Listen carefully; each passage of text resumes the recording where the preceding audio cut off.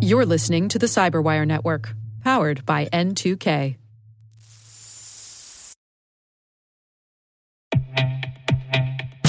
With over 8,000 threat hunters analyzing over 65 trillion signals daily, Microsoft works tirelessly with the federal government to keep our nation's data secure. This 30-year-plus partnership is driving mission innovation that is secure by design. Whether optimizing your existing defenses or tackling advanced threats with AI, Microsoft gives you the intelligence and the automation you need to defend at mission scale. Let's work together to stay ahead of emerging threats and secure your mission anywhere. Learn more at aka.ms/fedcyber. That's aka.ms/fedcyber.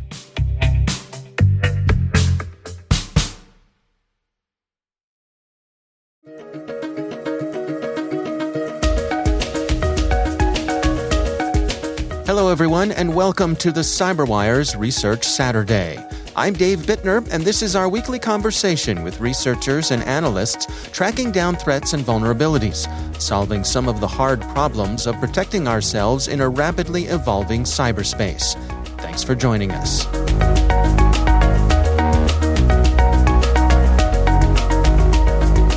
The affiliates are kind of wanting to get their name out there and say, hey, you know, we do great work ourselves.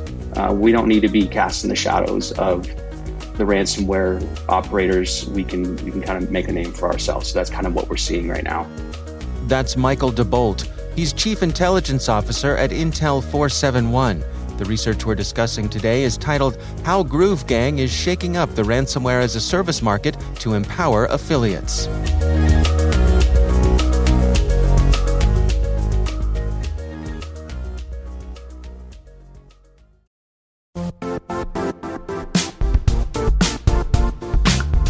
Don't struggle to align your organization's cybersecurity with business risk.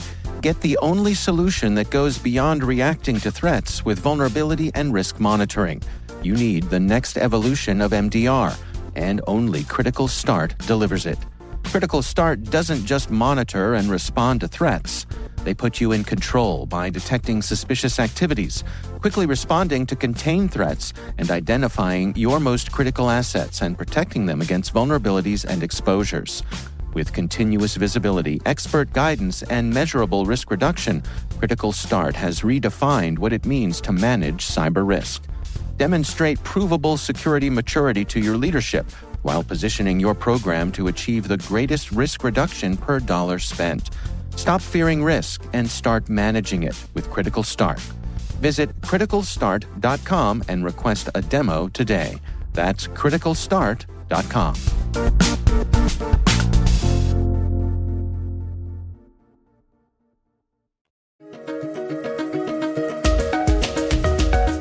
Well, first of all, big shout out to the McAfee Advanced Threat Research team who we collaborated with on this. If you haven't already, check those folks out.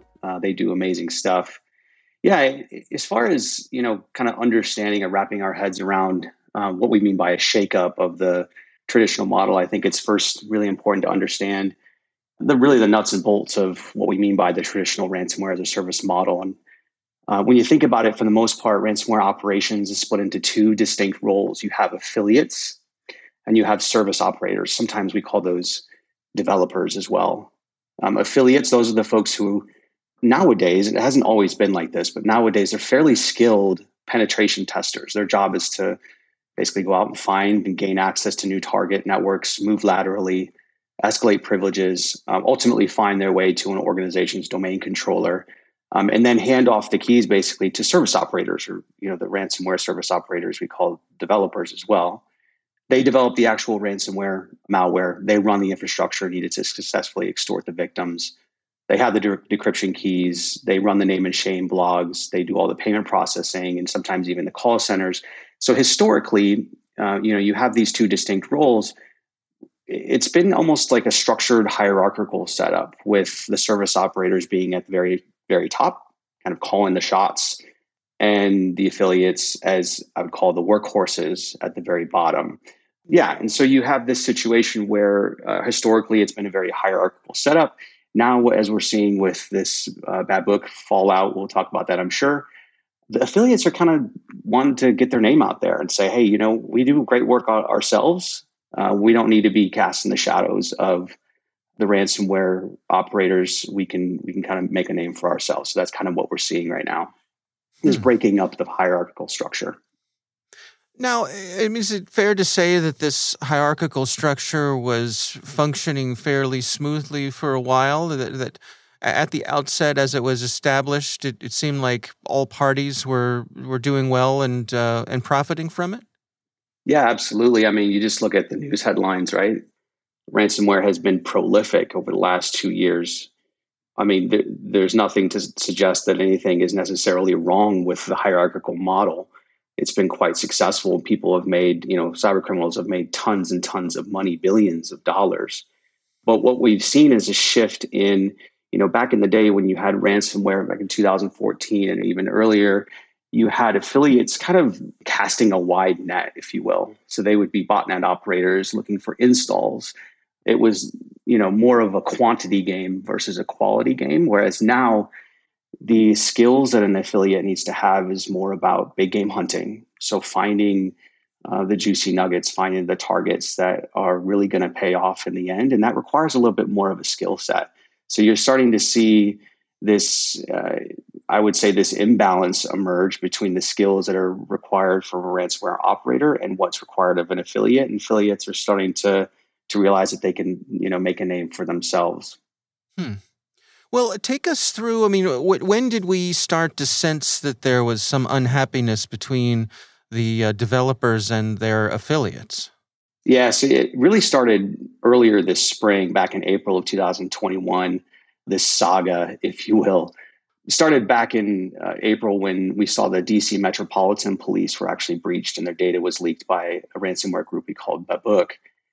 This gained a lot of really unwanted public attention from the group and also from the underground community writ large. So what they did was they announced that they were shifting tactics. They were going to move away from traditional encryption-based extortion. They were only going to do data exfiltration and then naming and shaming. They released their ransomware source code to the public as sort of proof that they were going to do this, and they shut down their affiliate program. What they were trying to do is, get back below the radar, operate in the shadows, basically telling the world that they were done with locking up victim computers. And this was really the beginning of Babuk's fallout and the eventual rise of what we now see as the new RAMP forum, which we detail in the blog, and also a corresponding group we know as Groove, which are likely ex-affiliates or perhaps even a subgroup of Babuk. And then in May, and we saw the Colonial Pipeline attack happen, and really the forum administrators from across the popular forums, they got real nervous. They started reacting, saying, oh no, what's going on? We're kind of getting exposed out there in the public. This media attention is a little bit too much that we want to deal with. So they started banning all this ransomware activity on their platforms, which was quite a big deal. They wanted to, again, stay away from the heat caused by that high-profile event. They mentioned DC Metropolitan Police hack as another high-profile incident. Underground community was becoming toxic and dangerous. Those are the kind of words that they used. So they banned all these ransomware operators. So you kind of start seeing some, the fallout of Babuk in early April. Then you see the ransomware operators getting banned. It's kind of setting the stage here for these affiliates who are, like I said, kind of this underlying workhorse for these ransomware operators saying, you know what, maybe it's time for us to start making a name for ourselves. So then in July, we saw this new forum emerge called RAMP and this group called Groove. And interestingly, as we detail in the blog, this new forum and the blog that was created was hosted on the same Tor-based resource that was previously hosted by Babuk, their name and shame blog. So there's some connections there that were quite interesting between this new group and Babuk. Can you give us some details about this RAMP forum itself? Was it a brand new thing that spun up in order to host this sort of thing, or was it pre-existing and they welcomed, since there was a vacuum for a place for folks to advertise these sorts of wares? Yeah, so this is not the first time we've seen, I guess, what we would call a network access marketplace. There's a couple of other ones out there.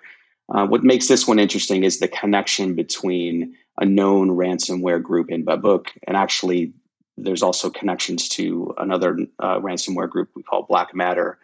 But it was the connection between Ramp's administrator, the actor known as Orange, and the previous group called Babuk and the fallout. So really, Ramp is around offering a platform for affiliates or anybody else that wants to make money off of stolen network access to go and sell those wares. This actor who created Ramp claimed that the new forum was for ransomware-related actors who were ousted from the main forums, back in May. And he claimed that this Groove gang had been in operation for 2 years doing cyber industrial espionage, like I said, likely as affiliates or a subgroup of Babuk, and also at least another ransomware group called Black Matter. And they were basically looking to expand beyond the shadows of ransomware, looking to become more self-sufficient in their aim to make more money on their own. In fact, one of the things that they said was, we don't care. We don't care who we work with and how. You've got the money, we're in. So you mentioned the word Orange and that being a name that someone is using here. Can you clarify that a little bit? Who is this this entity using the name Orange? Sure. And as with anything that you do in the cybercrime underground, you really take a grain of salt with some of these handles and aliases that actors use. But this is essentially the handle that was used by the administrator who created the forum. All right. Well, how about the Groove Gang themselves? I mean, what are the details there? What have you learned about that organization? Yeah, so Groove purports to be either a subgroup or affiliates of Babuk. We also see some connections between Groove and the infrastructure that was used by not only Babuk, but other ransomware groups as well, which gives us a strong hint that the Groove Gang was one of these affiliates that were really fueling the ransomware surge that we've seen within the last year and a half or 2 years by providing those network accesses. So this is probably a group of Eastern European individuals, small group, trusted group, who are highly skilled in penetration testing. They understand how to go about targeting big whale, big game hunting operations using stolen credentials and vulnerabilities, and they know how to monetize that through ransomware and other means. So in terms of the way that they're operating here, this group who's sort of broken away and become, independent of the previous developers, are they using the same tactics, techniques, and procedures as they were previously, or have they evolved things to suit their own purposes? Yeah, they're going to do what has been successful in the past. Their tactics, techniques, and procedures they've used to gain initial access into large organizations is not going to change. And it really is around, unfortunately, it doesn't sound too exciting, but a lot of these groups, Groove and others that we've seen, are using stolen credentials as initial access techniques. They're perusing automated shops that sell credentials in bulk. They're also, in some cases, running their own botnets, information stealer botnets, where they're capturing malware logs and then parsing through those logs for juicy targets, mostly network access points like RDP and VPN and others, Citrix, and then basically going through that, prioritizing what they have and gaining initial access at that point and leveraging that for further on exploitation. Getting to the domain controller is the main goal. And then once they're in, what happens next? How do they go from there? Well, if they're working with a ransomware operator, i.e. they're working with a Babuk or they're working with one of the other, pick one ransomware group, they'll go ahead and sell that access to the group. The ransomware operator will deploy the ransomware from there, and then they'll take a cut based on whatever the payout scheme is and whether the victim decides to pay. The other option is they can go into the underground market. There's a whole marketplace for selling network accesses. And at that point, you're selling it wholesale and to the top bidder. And the top bidder gets to do whatever they want with those network access credentials at that point.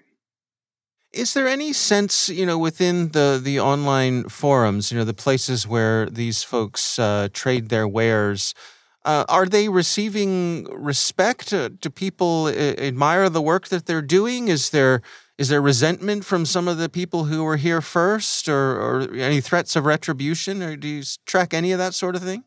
Certainly, we're talking about a community of criminals here, so we're not talking about the most upstanding individuals. So certainly, you'll have situations where there's arguments and blacks being opposed against other actors for a lack of service uptime or whatever it ends up being. But I guess for the most part, there's definitely a competition that these network access brokers have right now, but I don't see any major conflict between them, and maybe that's because we're seeing kind of the start of this conglomeration, if you will, of network access brokers kind of banding together, like we do see with Groove. Previously, we've seen these network access brokers come into the market almost as individual operators. We've seen some connections, and maybe there could be groupings of one or two individuals, but nothing like the hierarchical setup that we've seen with ransomware operations in the past. So it's still kind of a hodgepodge of network access brokers coming into the market, kind of doing their own thing. And really the demand is there. And people want, these actors, they want network accesses so they can leak data, they can enter into a corporate network, try to escalate their privileges and get to the domain controller and do whatever they want at that point. So they're just, these network access brokers and the Groove Gang, they're just going to meet that demand and meet that need. Do you suspect that we're going to see this sort of thing continue, this kind of professionalization of these sorts of services? Absolutely. I think we're seeing it with Groove. I think we're seeing it with Ramp, with the network access marketplaces. I think you'll have, pen testing as a service is something we're starting to see a little bit more professionalized. As people, in the underground, they start to realize that they can also contract that out. That can also be a service that they don't necessarily have to upskill themselves on. They can go and rent that service, if you will. For the network defenders out there, how does the information you're sharing here inform how they approach protecting themselves? Sure. Well, it's like I said before, it's a lot of this has to do with initial access, right?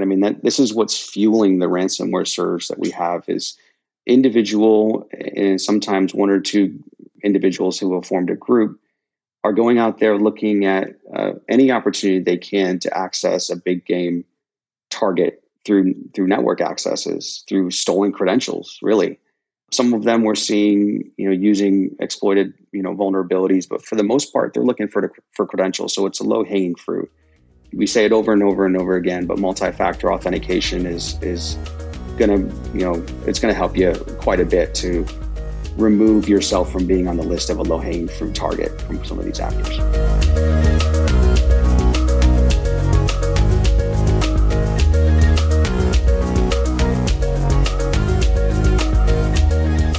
Our thanks to Michael DeBolt from Intel 471 for joining us.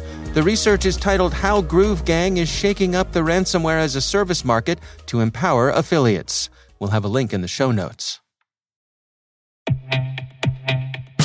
And now a word from our sponsor, SpyCloud, the leader in operationalizing cybercrime analytics.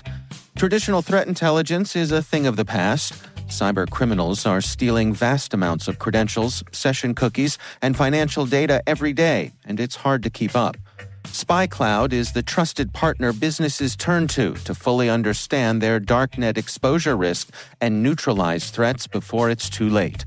SpyCloud alerts your organization as soon as an employee or customer's data appears on the dark net, so you can act faster than bad actors to prevent cyber attacks like ransomware, session hijacking, account takeover, and online fraud. With insights from the industry's largest repository of recaptured data, protect the digital identities and systems most important to your business. Get your free corporate darknet exposure report at spycloud.com/cyberwire and see what information criminals have in their hands today. That's spycloud.com/cyberwire. The CyberWire Research Saturday is proudly produced in Maryland out of the startup studios of Data Tribe, where they're co-building the next generation of cybersecurity teams and technologies. Our amazing CyberWire team is Elliot Peltzman, Trey Hester, Brandon Karp, Puru Prakash, Justin Sabi, Tim Nodar, Joe Kerrigan, Carol Terrio, Ben Yellen, Nick Valecki, Gina Johnson, Bennett Moe, Chris Russell, John Petrick, Jennifer Iben, Rick Howard, Peter Kilpie, and I'm Dave Bittner. Thanks for listening. We'll see you back here next week.